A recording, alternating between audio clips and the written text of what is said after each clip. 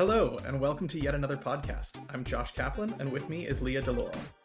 We use an approach called Lean Coffee to engage in agendaless, time-boxed discussions centered around software engineering. Here's how it works. We brainstorm topics, cast our votes, and those with the highest votes get discussed first. Each topic gets a dedicated 5-minute discussion, and when time's up, we vote. Do we delve deeper for another 5 minutes, or jump to the next topic? So grab your coffee and let's get started. I think we need some witty banter. There's a certain amount of just the weekly catch-up should just be part of the podcast. Honestly, yeah, I think it should, because then it gets the people to know us. Hey people, I'm Leah. This is my life. Right now, our podcast has exactly 2 listeners. That's you and me. Your significant other and not mine. Right? So maybe 3. So the bar's starting really low. It does. All right. So today we've got 4 topics on the table. We've got bus factor. What is it and what you can do about it? We've got asynchronous programming, particularly around JavaScript and Node.js. We have a topic on good soft skills to have as an engineer, and a nice small easy one of story points, Fibonacci versus powers of 2. I have a strong opinion on that, as trivial as that seems. Oh, of course I do. Let's get started by talking about bus factor. Do you know what a bus factor is, or have you ever heard the term before? No, I have not. I remember asking you just a second ago, and then I was like, well, we'll talk about it. All right, so bus factor is the description that I've heard. Oh, and let me start our timer. 5 minutes. So bus factor is the number of people on your team that can be hit by a bus before you can't operate your system anymore. Okay. Okay. This is effectively how much redundancy do you have on your team, right? If you are the only person on your team that knows how to make changes to this piece of code, you have a bus factor of 1. If you have a team of 4 and everybody knows how to make changes to that piece of code, you have a bus factor of 4. Okay. Simple as that. It's a very informal measure of redundancy. Okay. And I feel like this is a really common problem on teams where there's some critical skill and only one person has that skill, and either the team isn't spending enough time growing other people in that skill. So the person who, a common pattern, I've been subject to this pattern on a few occasions, where that person's the only one that has that skill. They get stuck doing the job they don't like, right? For me, it's always been CI/CD pipelines, right? I like DevOps. I think it's valuable, but I hate being the DevOps guy on the team. Yeah. I'm on vacation and the team can't do a release. That's a problem. Yeah. And, or something breaks. And what the downstream impacts of that are, 1, you get somebody who can't ever leave, right? They can't take a break. They never get time off, right? They're too critical to something. The second thing is they get pigeonholed into it. So they get stuck doing that work that they're familiar with and never get to grow and learn and, do other skills. And it's detrimental to that individual and it's detrimental to the team, because if you do something that's detrimental to the individual, eventually they're going to probably want to leave that job. Right. Yeah. And so then it becomes even more detrimental to the team than it already was. Yeah. So that's my short answer. Not a short answer. That was my short answer about us. Yeah. I mean, no, that makes a lot of sense. It's funny because I'm just thinking about the team that I am working on and how much redundancy we have. And I feel like it definitely depends on the situation, but I feel like we have a good amount of redundancy and a bad amount where it's a lot of people can release without any issues, but then it's also there's certain areas of the application that people just know way more about that you always have to ask them questions. And when they do, then you're oh, you're screwed. And I think you're always going to have some amount of that, right? Where so-and-so knows that database better, or somebody on the team really knows the backend language you're using better than anybody else on the team. There's a difference between, I think, bus factor and this person's really strong in that skill, right? Yes. Because I think it's okay to have skill disparity on a team, but what you shouldn't have is like, you shouldn't have it to a point where somebody is so skilled at that and everybody else is so poorly skilled at it that the other people can't do work in that space. Yeah. No, I would agree with that. I feel like that's hard too, and there's just so many skills that like certain people bring to teams sometimes that it's like what my old boss used to say this, which is like, what's everyone's superpower? And like it's like, how do you figure that out, also with the bus factor of like, like everyone needs to have some of these superpowers to be able to run your team efficiently. All right, we are at time. Do you want to how do I cancel the timer? It doesn't need to keep ringing. It's Why is it still dinging?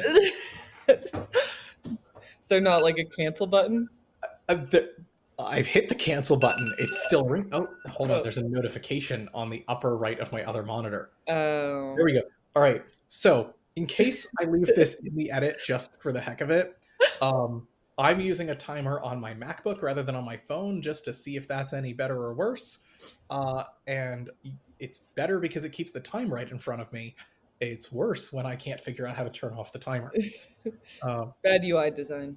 no, not well, not necessarily. Not now. I know where it is, right? But in fairness, there's a lesson there about trade-offs.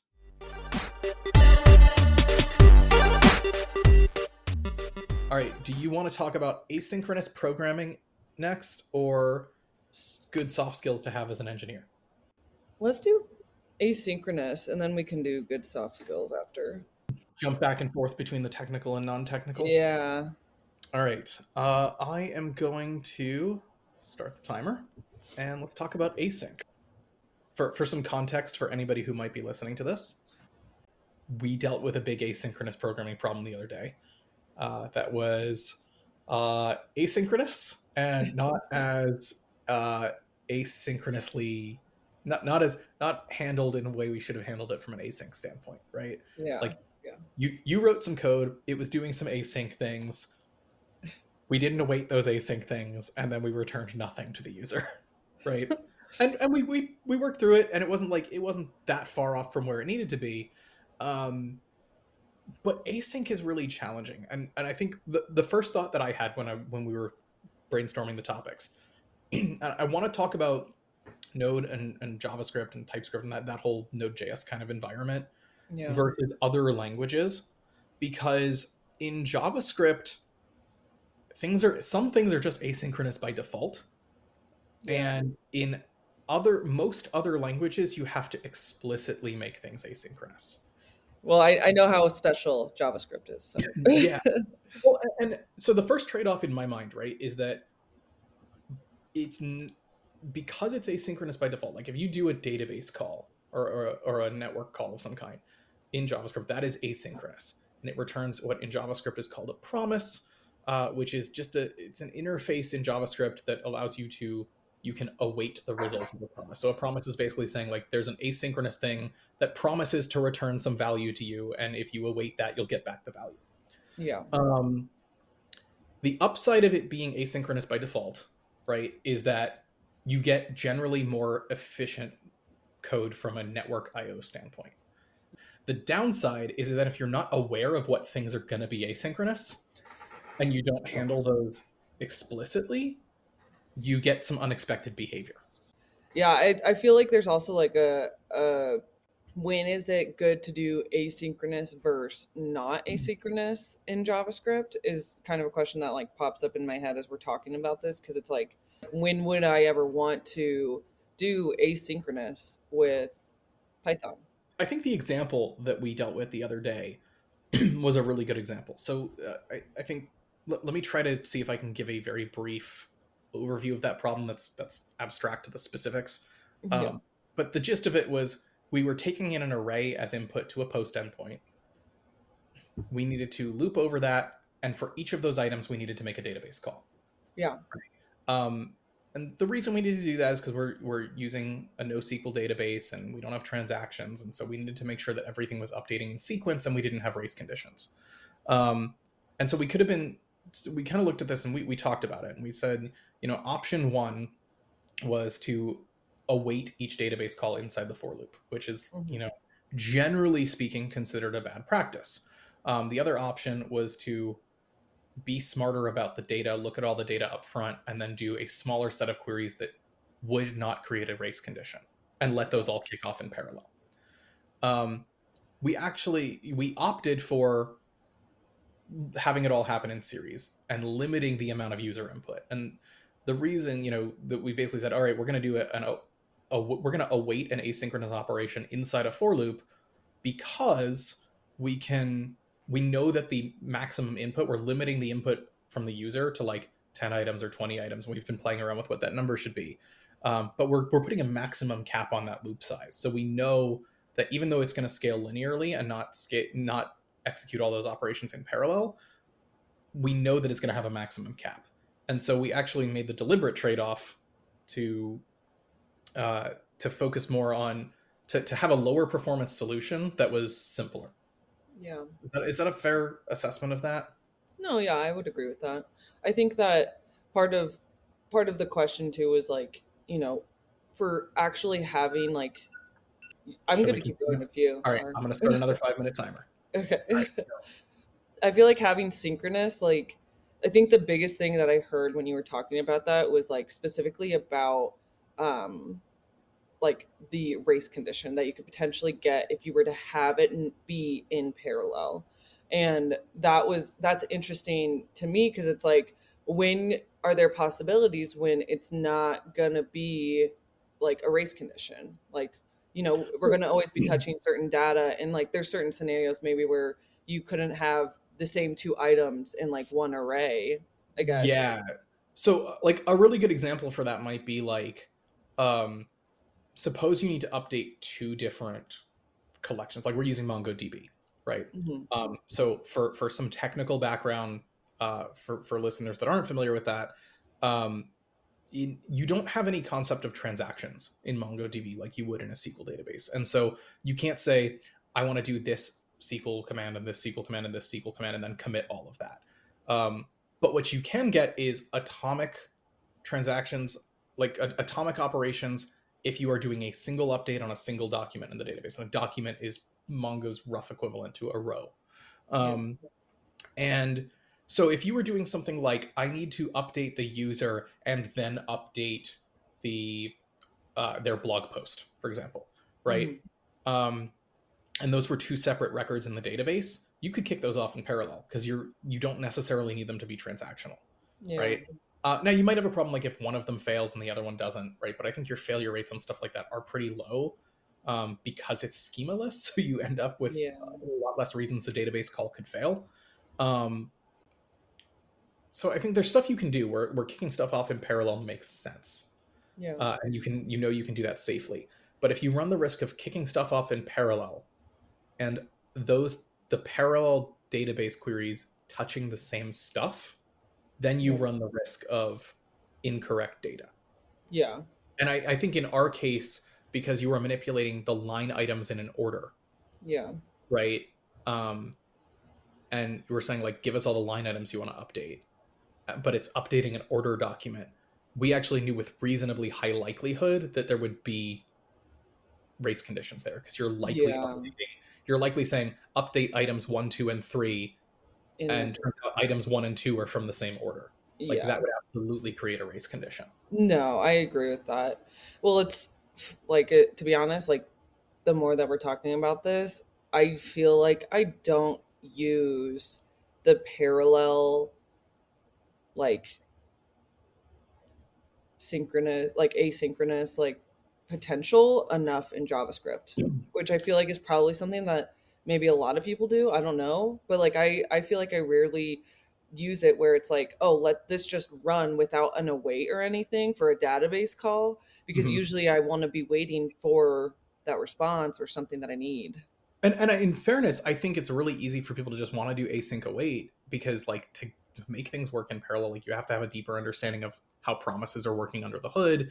And that's easier if you've come from that background of like, oh, I've actually programmed promises in JavaScript before and I actually really understand how they work.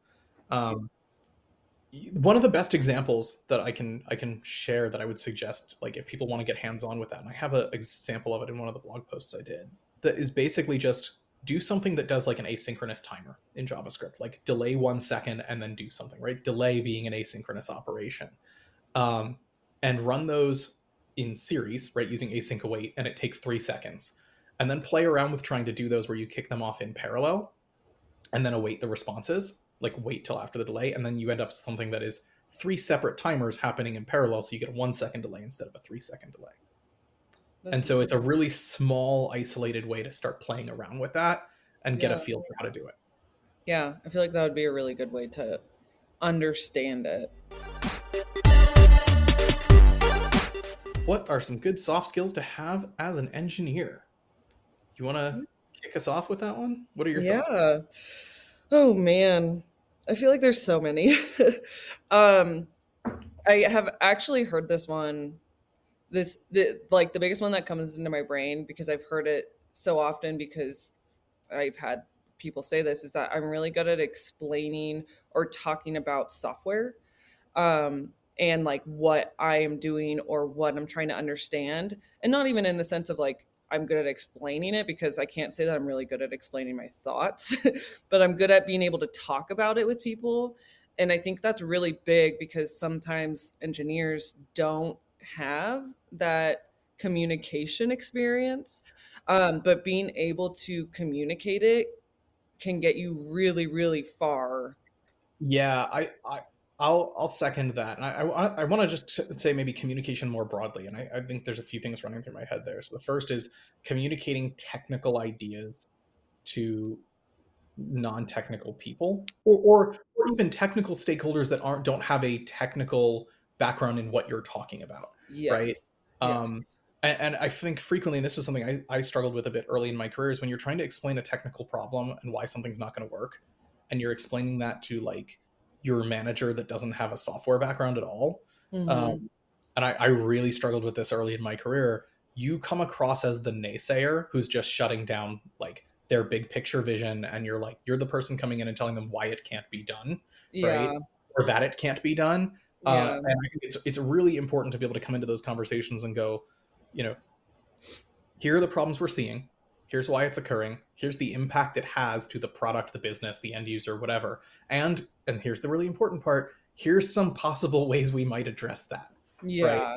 And like being able to come to the table in those conversations with paths forward, which I Yeah. think requires some other soft skills, right? Some like big picture Yes. thinking, this kind of user or business centric mindset where you're understanding like what is the purpose of what we're building beyond just me building like an efficient software product. Yes. Yeah. No, I completely agree with that. And it's this goes slightly in the opposite direction, because I've had an experience where I had to basically, there was someone that did have like some technical background in like, the application, and they were a leadership person and they had this grand idea of things. And while that's great and they want that, there's also like the limitation of just not enough time to build that grand idea. So I Mm-hmm. feel like in the opposite direction of kind of what you were saying of like, that's technically not something we can do right now. There's also the we can do it, but we don't have the bandwidth to do that at this moment. And also being able to explain that with that grand idea, like those big picture soft skills that you were also talking about. So I've actually had that problem very specifically recently with people. I've been working with a team where they're like, "Oh, we want to do this and we want to do that, and all this big stuff," and I'm like, "Okay." Like, and we talked about the problems, and I was like, "There's not a lot of technical risk here. This is all very achievable stuff, but it's going to take time, and you need the server infrastructure, and you need a Yeah. dev team, and you need some CI/CD stuff in place, and you need to deal with security and compliance and all of that, and there's overhead. It's going to take effort." And what we had done is we'd gone back to, I kind of had this conversation with this person. I was like, "All right, well, you're talking about putting two half-time engineers on it. Like, you need a team of like 4 or 5, and it's going to take you a year or more." Yeah. Which all of a sudden goes from like, "Oh, well, we wanted to only spend like $100,000 on this." I'm like, "Well, this is about $1 million project at least," because software labor costs add up really fast. Yeah. Um, And so yeah, being able to articulate that in a way that doesn't sound like you're just shutting down ideas, like that you're actually bringing solutions to the table, and helping people. I think that's a key thing when we talk about communication in software, is like you're there. Part of your job is to help people solve their problems, not just to tell Yeah. them that it can't be done or why it can't be done. It's to tell them. And I think one of the effective ways to communicate that is not to say, hey, it can't be done, but here's what it would take to get that done. Yeah. Right. I think Yes. is a really good way to frame stuff like that, that Yeah. is working with them and offering a solution, and then let them come to the conclusion that they don't have the resources to implement that solution. Yes. I 100% agree with that. All right, so that's communication. We're almost at time here. I want to extend this one because Yeah. like this is a really good topic and we're just scratching the surface. Yeah, I was gonna say we've only been talking about communication so far, and there's other soft skills. All right, so communication is a big one. I actually have a guide that I give to my um, students, because we work with these senior design students, and we there's a lot of kind of this like open-ended soft skills stuff that we assess, and Hmm. we talk a lot about um, attendance and preparedness and being proactive and being engaged and like taking initiative, and how those are Yeah. factors, like I think those are factors that really lead towards like promotion Oh in a yes, job. Like 100%. Yeah. showing up on time. Not, Yeah. I mean, look, everybody's late now and then, especially in software. We have this very like cushy white collar. It my I didn't set an alarm and I slept in and was half an hour late for the podcast, right?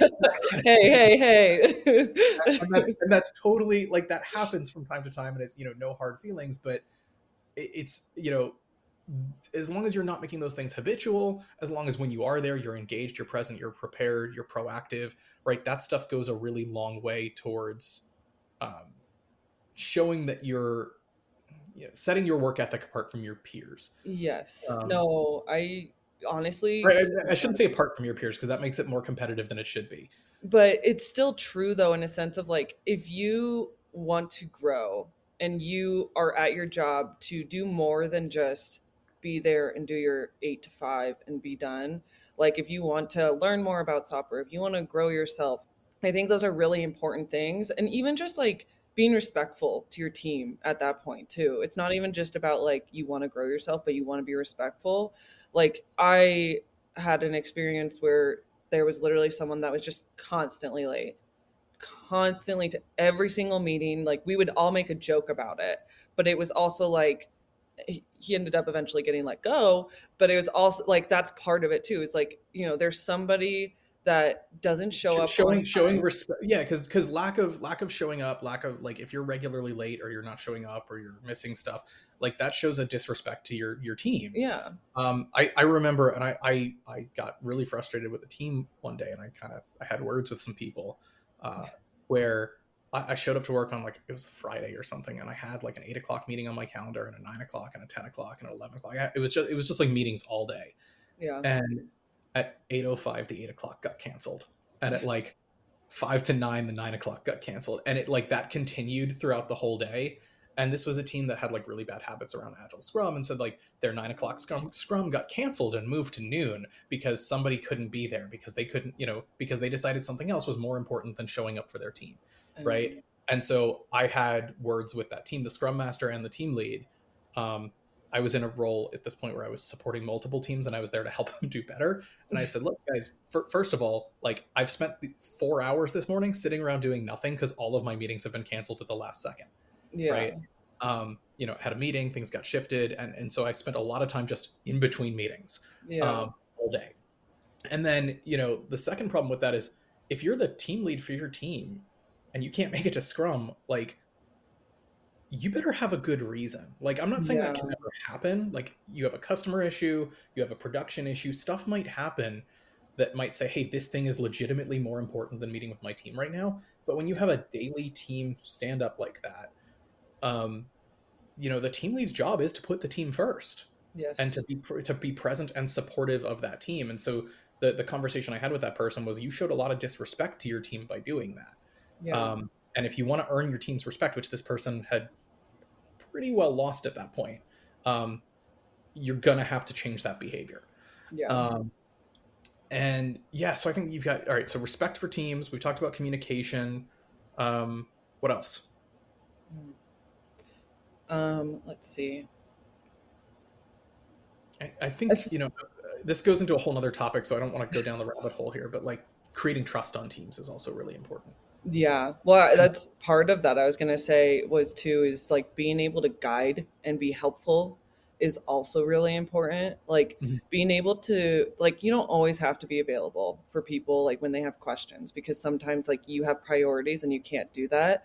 But also like which I think goes back to the trust thing that you're talking about is being able to be willing to help and or being willing to, do the stuff yourself before even going to ask questions. I think are two kind of the same coin and important things for soft Well, I think that skills. depends on your role, right? Whether you're the junior person or the senior person, Yeah. right? If you're Yes. the junior person, like show that you've done your due diligence, show that you've done your research, show that you made an effort before you just go to like the senior engineer and go, I didn't try to figure this out, right? But can you just tell me what to do? Because otherwise, like then you're wasting that person's time and you're being disrespectful to them. Conversely, if you're the senior person, right, like you might have times where you're more busy and you're not always available to help everybody, but letting them know that that's part of your job and you prioritize that and making the time for it, like if I can't help you on a given day or at a given time, right, I think it's really important that I at least be able to say, hey, I can't right now. Here's when I can.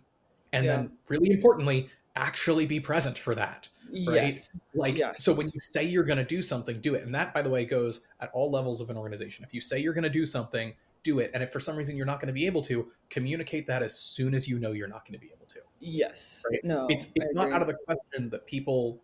I'm going to run out of time. That's going to drive me crazy. Not out of, all right. I'm going to finish saying that, and then I'll give you the final word. It's not out of the question that people drop stuff or fail to deliver on something. Yeah. We're human, people make mistakes, things come up, whatever, but it is, I think, every professional person's responsibility to communicate that in a timely fashion. Yeah. All right, well, moving on to our last topic, we're going to talk about story points. Fibonacci versus powers of two. Leah, Fibonacci versus power suit. Well, I guess first, before we even jump into your opinion, for anybody that's not familiar, right? In Agile, particularly in Scrum, you will estimate your tasks using something called story points, which are a the short an explanation as I can here, a rough ballpark size of the user story relative to past user stories. Um, so it's not strictly like a representation of hours or days or time, though it frequently correlates reasonably well with that. Um, it's an estimate of like how complex is the task or how hard is it to do or how big is it. Um, it's this kind of gut feel estimate, for lack of a better term. So frequently, teams like using things like the Fibonacci sequence, which is 1, 2, 3, 5, 8, 13, 21, or powers of 2, 2, 4, 8, 16, 32. Because what those things do is they capture the intent of story points, which is to capture the order of magnitude rather than an exact estimate. Hmm. Another thing I've seen teams use, and I don't love this, is t-shirt sizes.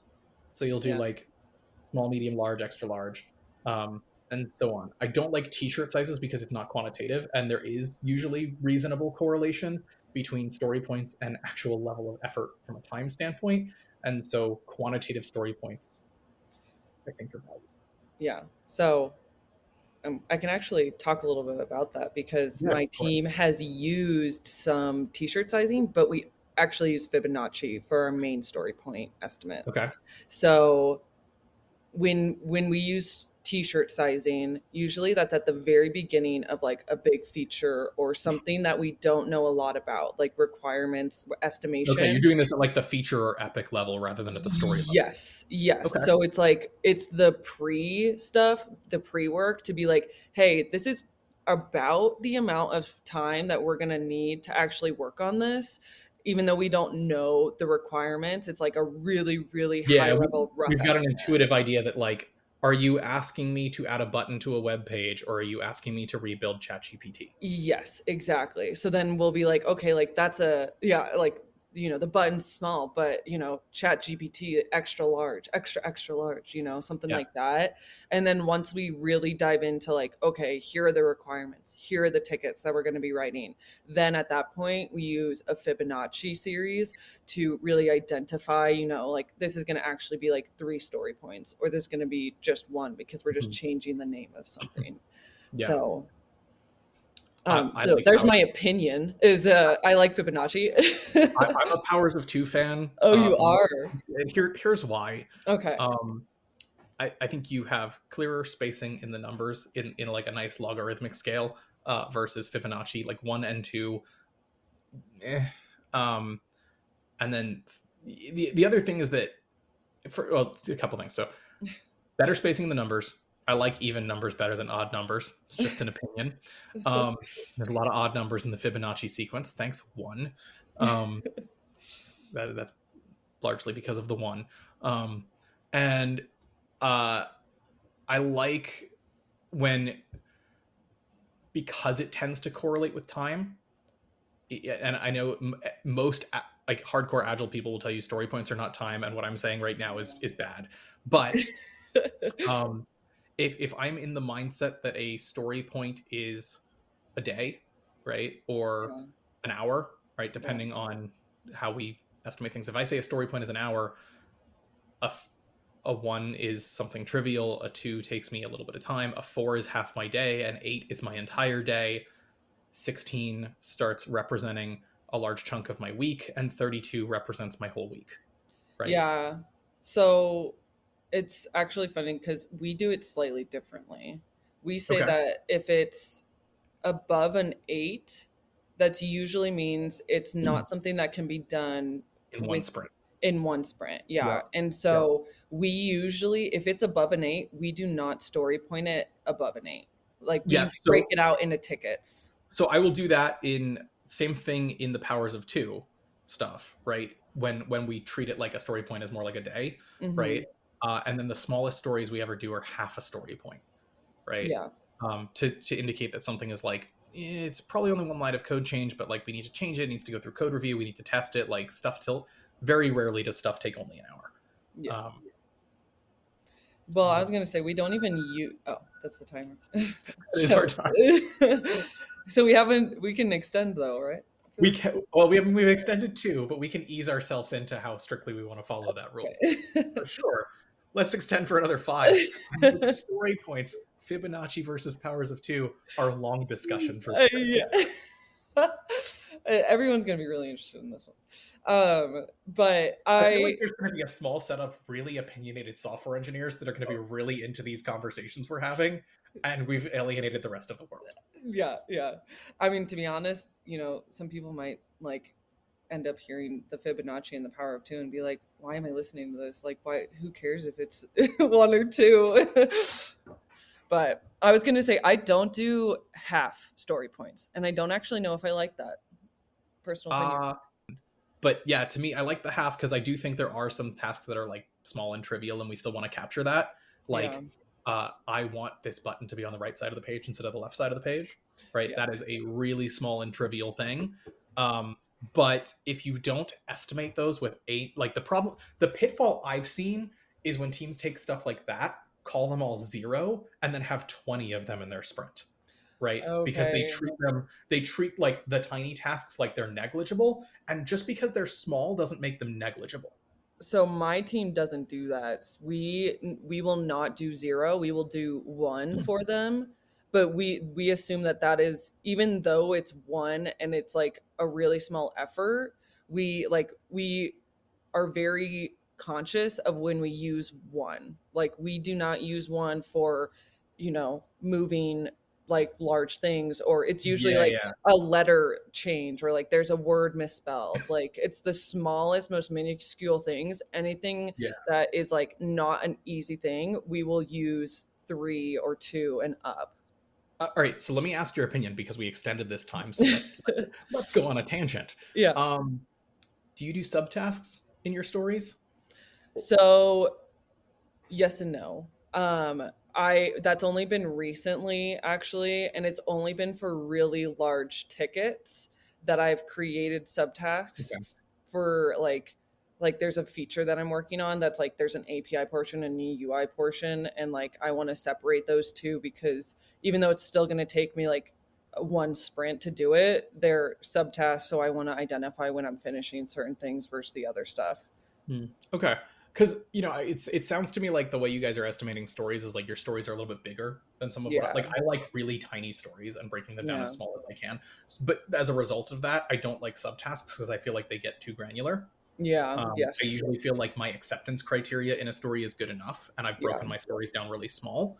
Um, the downside to that is sometimes my stories are frequently so small that I end up with a lot of enabler stories rather than like bigger user facing stories. Right. Yes. So a lot of them are like internally facing things. Yeah. And so user story might not be the right word. No, yeah, I get that. I feel like we are really good about like having larger or larger issues or whatever, but like we are good about writing down requirements. To be honest, we could be better about writing down the like requirements and ACs in it. So, Mhm. but Yeah, I always like acceptance criteria in stories because I feel like that removes they don't have to be like formal requirements, but rough acceptance yeah, criteria removes even if it's rough, it removes a lot of ambiguity yeah, between like the TPM or the product owner and the person who's implementing it, and making sure that there's kind of a shared understanding of what the outcome should be. yeah. To be honest, I feel like the recent past experience that I like working with tickets and stuff has been difficult because um, in my past experience, leadership does not put like the enough information into the requirements, and we start to develop it, and then we have to figure out the requirements as we are starting to build it, and it makes it Mhm. really difficult. It makes it take a lot longer, and yeah, Yes. and in some fairness, like oftentimes that is one of the major benefits of agile, Yeah. and it's maybe a potential pitfall for people to rely on the iterative process of agile rather than trying to like plan certain things up front, Yeah. right? Agile, just because agile pushes for iteration doesn't mean that should be your first choice if you're able to plan like to know things. Yeah. I think it makes it difficult too, though, for like really understanding like just the because when you do so many iterations and you just like are building something and then you have to do multiple iterations again, it makes it hard. That's what I'll say. I All right. finished. I want to point out, as an aside, I just discovered that our whiteboard has a timer built in. Mm. Like, I'm curious if I do this and I start it. Oh, I can see it. Can you? Yeah, I can see timer starting. Ah, look at that.